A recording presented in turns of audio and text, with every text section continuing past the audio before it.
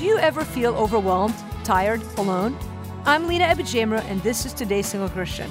Whether you're single or not, chances are that you understand what it feels like to feel overwhelmed. It happens to me once a week at least. When I find myself in a season of stress, God feels far away.